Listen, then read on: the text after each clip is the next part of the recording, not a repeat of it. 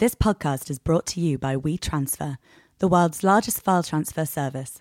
Since 2009, WeTransfer's free platform has been enabling creative thinkers around the world. Visit WeTransfer.com today and see for yourself. Hi, this is Giles Peterson. This is another episode in my series where I'm exploring the psychology of DJing. I want to understand what it is that makes the other DJs tick. I know it's kind of easy at the beginning when you start DJing because it's just fun and it's a great hobby and it's just the best job in the world. But when it becomes something that suddenly you've got agents and managers and fees and all that kind of thing, what is it that gets you through it? Because there are days that aren't as easy as other ones. So for this interview, I spoke to a DJ who I feel is one of the pivotal DJs in the London scene, certainly that I was influenced by. He himself was influenced by David Rodigan and a lot of the sound systems of the mid-80s like Saxon. His early DJ gigs were mainly in London's West End at places like Family Function. He produced as Dodge City. I remember their records on 4th and Broadway. They were really great, kind of like early hip-hop soul records from the UK. But the record that really opened it up for me and where he really planted his unique musical seed was the song My History, which I consider to be the opening door to Broken Beat. He started his legendary night Co-op at the Velvet Rooms, and that was followed by many years, classic years at Plastic People. My special guest is IG Culture. In this episode, we started off speaking about his love of collecting records. From I had that much records, I wanted to DJ. So it didn't really matter about the quantity at that stage. I was just catching up with all the stuff I'd missed through how I grew up. And I'd missed a lot of music. Why? Just because of the type of household that I grew up in. Which was what? It was very religious. And they were kind of against secular music. And so the more they kind of fought against us listening to it, the more we listened to it, because it was just like, no, what's, you know. And so when I started to hear that music, I was just like, I grabbed hold of it, because it probably meant more to me than just needing records just to kind of like, yeah, because I want to be a DJ. It was just like I'm discovering the instant classics. They're classics already, but to me, I'm hearing them, and you're picking out records that are classics anyway to everyone else, but you're just like, wow. Later on, it became, okay, I want to get on the map as a DJ. Okay, so you've spent quite a few years finding yourself. What have you been doing since Dodge City and that record? Did you have substance abuse? Were you living? But no, how was your lifestyle then? Because I mean, we all smoked a whole heap then, and it was a case of coping with it, or was that something, or how did you know? Because there's all this. It was all new, right? But after the Dodge City thing, you know, I spent a few years getting into martial arts and stuff to clear my head, just because I was just so stoned and fucked up. That I just needed like some direction, because I went a bit bonkers basically, and that helped me a lot. That helped me through that period. I was doing a lot of training, and even when I started my own label, because at the time I started a label, that was my first attempt, and I just wanted to just do it off my own back. I didn't want to have anything to do with anyone. I guess, you know, some people would say, yeah, you probably got a little bit bitter, but I now know that it was just like I wasn't ready for it. So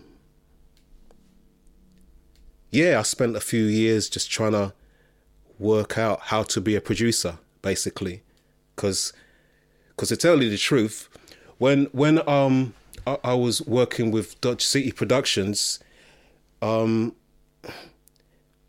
from making some beats on the W30, I didn't know how to use a sampler. I didn't know how to really use a C-Lab notator. So after that, that's when I really kind of started to work out how to do it properly. And yeah, I guess 8 years later, New Sector Movements was the basically the result of all that period. Now, producer, lots of releases after that, different names, Son of Scientist, Liquid Biscuit. Come on, I'm remembering all this stuff. I'm not looking at nothing here. And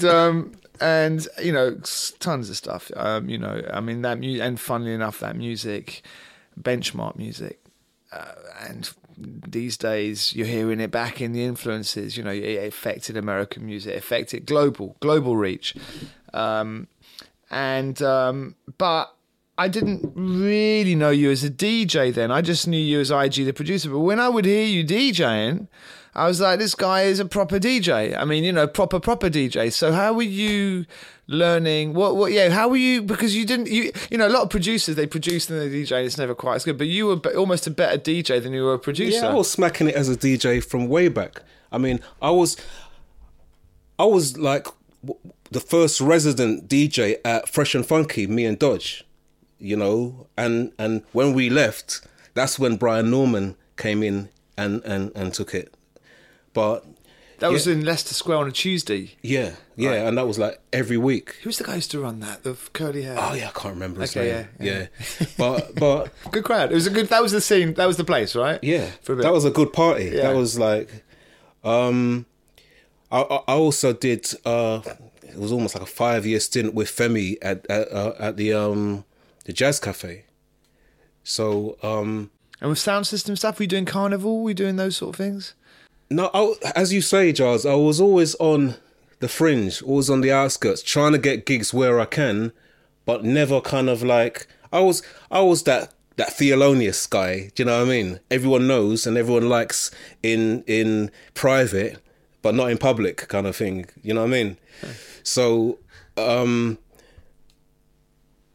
Yeah. When was the first gig that you did? I mean, of course, these gigs are really important. I regard those as kind of foundation gigs. Every DJ's got to do his residency. He's got to just get down there and be on time and knock it out and do that thing. We all done that. But when was the moment you got to the point where you were, okay, this is my spot, this is my party, this is the one that people remember me by? Well, okay, before that, before we get to that, I did a long stint at a party called Spice at a place called Zatapex. Can't remember exactly where that was, and I guess that would be one of the earliest residencies where sometimes I'm there and it's just me in that back room, So yeah, that would be an early residency, but I guess the one that really popped off where I'm involved in a growing scene, it would have been Co-op at the Velvet Rooms. I guess that's when, I had free reign to play the music that I wanted to play and the music that I'm making to a crowd of people. It was a very interesting time just because the people who was coming to that scene, They were looking for something new, probably old boogie heads, old, and I guess we provided the thing that they were looking for. Was a freestyle event, it was just rough and ready. Later on, it became more formulaic and more kind of like, okay, that's the Co-op brand But them days, it was like just a bunch of us. Who was it?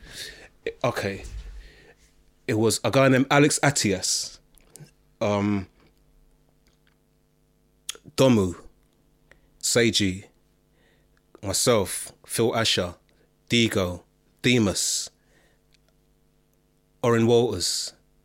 That would have been the core of the early days of that scene.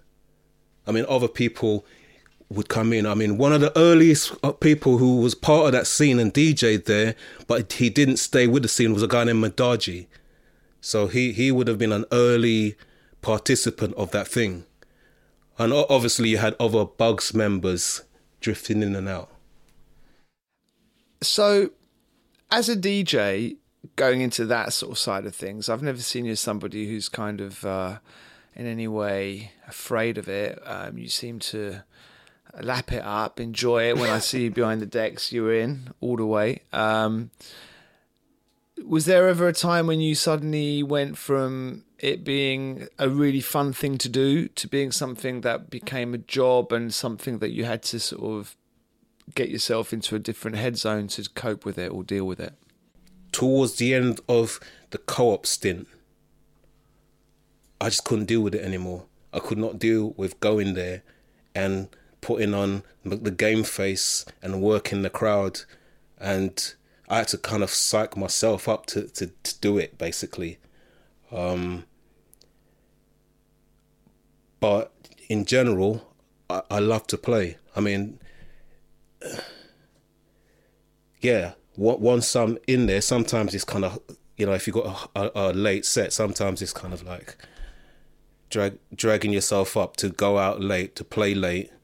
But while I'm actually doing it, I love it, What is it that you enjoy the most about being a DJ? What is the sort of final gratification? Well, I did a gig recently with Normski and a guy called Gerald. And those guys are all pretty much of the same kind of era, or maybe Gerald is just before, I'm not sure. But we all were just connected on a high level, and we didn't have to talk to each other. We knew exactly what everyone was doing. And I'm there on the decks and I just cut the fader and my man starts talking, you know what I mean? So it's kind of like on a high level of connection. And sometimes you're playing and the records are just connecting, and it's just like that record was supposed to come. It was written for that record to come after that record. So sometimes it is kind of like spiritual, maybe, I don't know, something like that, where you're operating on a high level and it's just like, and everyone's just like, ah. Do you ever get nervous? No.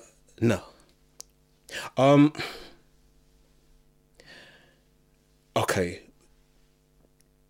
At the beginning, when I started DJing, I would get a bit nervous, but then I would say to myself, I'd program myself, I would just say, well, it's just a continuation of your last gig. So just imagine yourself on the decks just 5 minutes after your last gig. So when I get on, I'm still in the same gig. So I'm just like, yeah. So I'm just normal, That's how I crush the kind of nerves. Very good. Do you ever get what is it that you're trying to achieve as a DJ? Is it breaking new music? Is it just giving people a good time? Is it to what level is edutainment part of it? I'm an entertainer anyway. Before I'm a DJ, I'm an entertainer. So, I want to be entertaining people in all kinds of ways. Like, for instance, sometimes I don't want to be just DJing. I want to be beat juggling while I'm playing, and showing people production while I'm doing it, making loops and kind of doing that kind of stuff. And sometimes I just want to show people some foundation music. I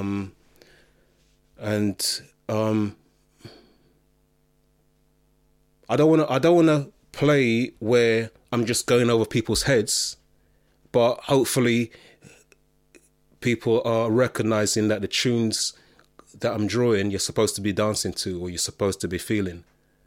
So yeah, I want to be playing music that I'm into and I know that they're going to be into. And sometimes I'm just playing safe and just playing that straight up kind of Grammy tunes that everyone knows, you know what I mean? Yeah, simple. Long, short sets, what's the perfect time for you?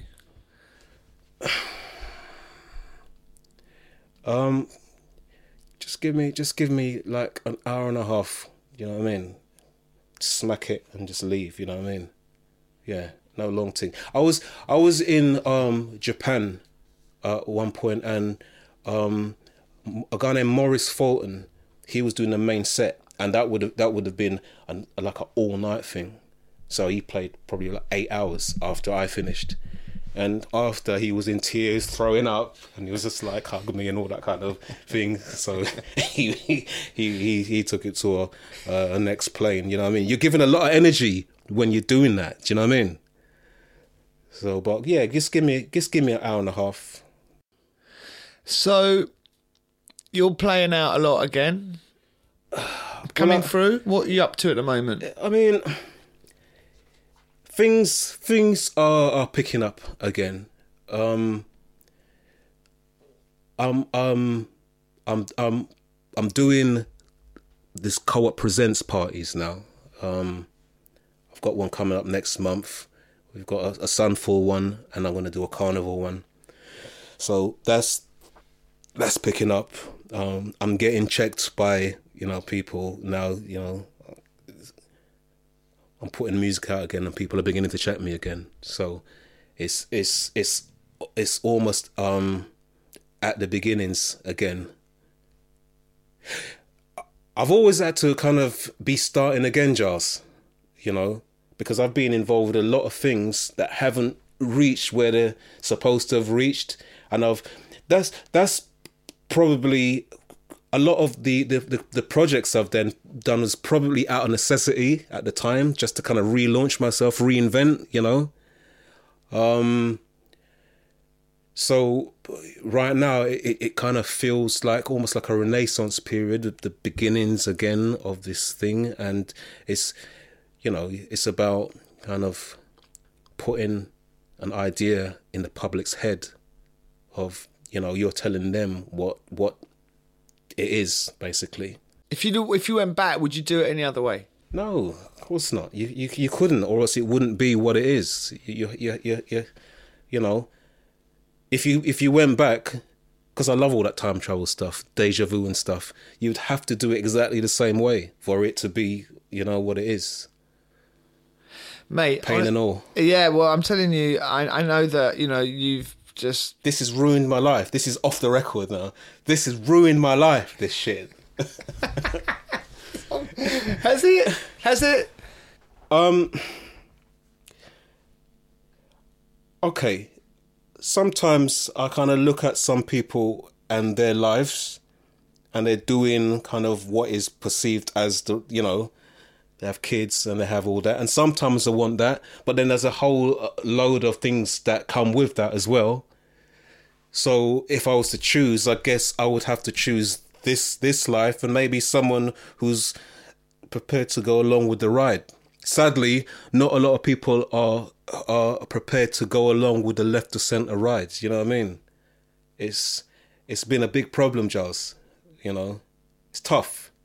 It's fascinating. Absolutely, always a pleasure to chat to IG. Thank you so much, IG, for coming in to talk to us about your psychology of DJing. You can find more episodes on this series by going on to WeTransfer. This podcast is presented by WeTransfer Studios, Giles Peterson and Worldwide FM. Visit WeTransfer.com/thisworks to see more of our creative collaborations.